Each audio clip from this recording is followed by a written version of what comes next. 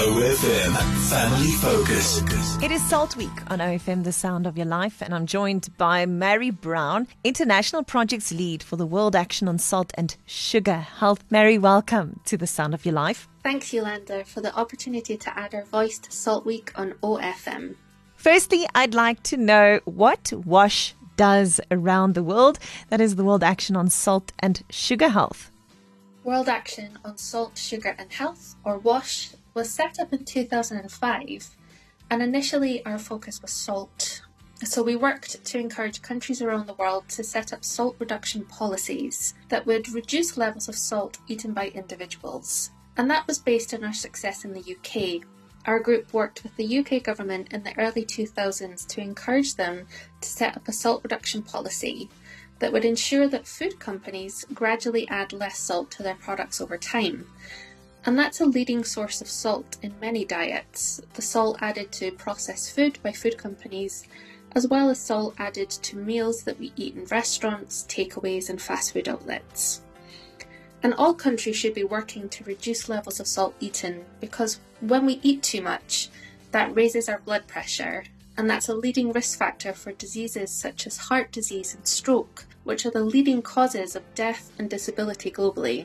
And so the UK's policy was successful and had a positive impact on our health, and we built a global network of 600 experts in around 100 countries, and we share research, resources and expertise with them. As part of our work, we also organise an annual Salt Awareness Week, which is a global campaign, and it's designed to get salt back onto the health agenda. We develop a theme and some images and encourage all countries to use these and organise their own campaigns, which tell individuals in their countries to reduce how much salt they eat, but also to put pressure on food companies to reduce how much salt they add to their food products. How can organisations in South Africa get involved in the efforts that the World Action on Salt and Sugar Health have? We know that a few health organisations in South Africa have taken part in the campaign for many years, and we're so grateful for their support. Taking part is simple and anyone can get involved.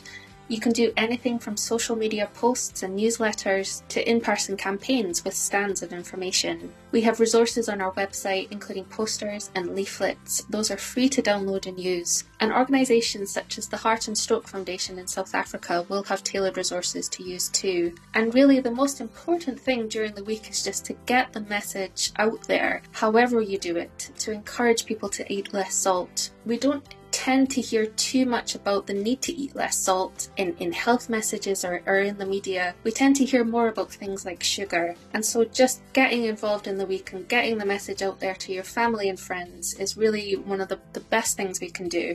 Mhairi Brown is International Projects Lead for the World Action on Salt and Sugar Health, joining me this Salt Week. Mhairi, what is your core message this year regarding reducing salt intake at home?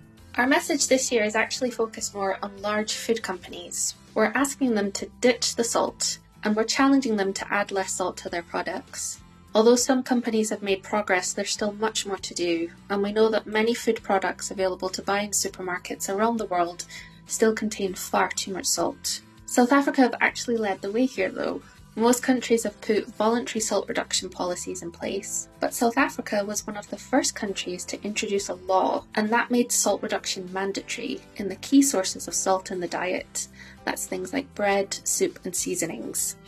That law was implemented a couple of years ago, and it's already having an impact on health, and it's an example WASH use around the world. Having said that though, there's still things that we can each do to individually lower how much salt we eat. We can try adding less salt when we're cooking.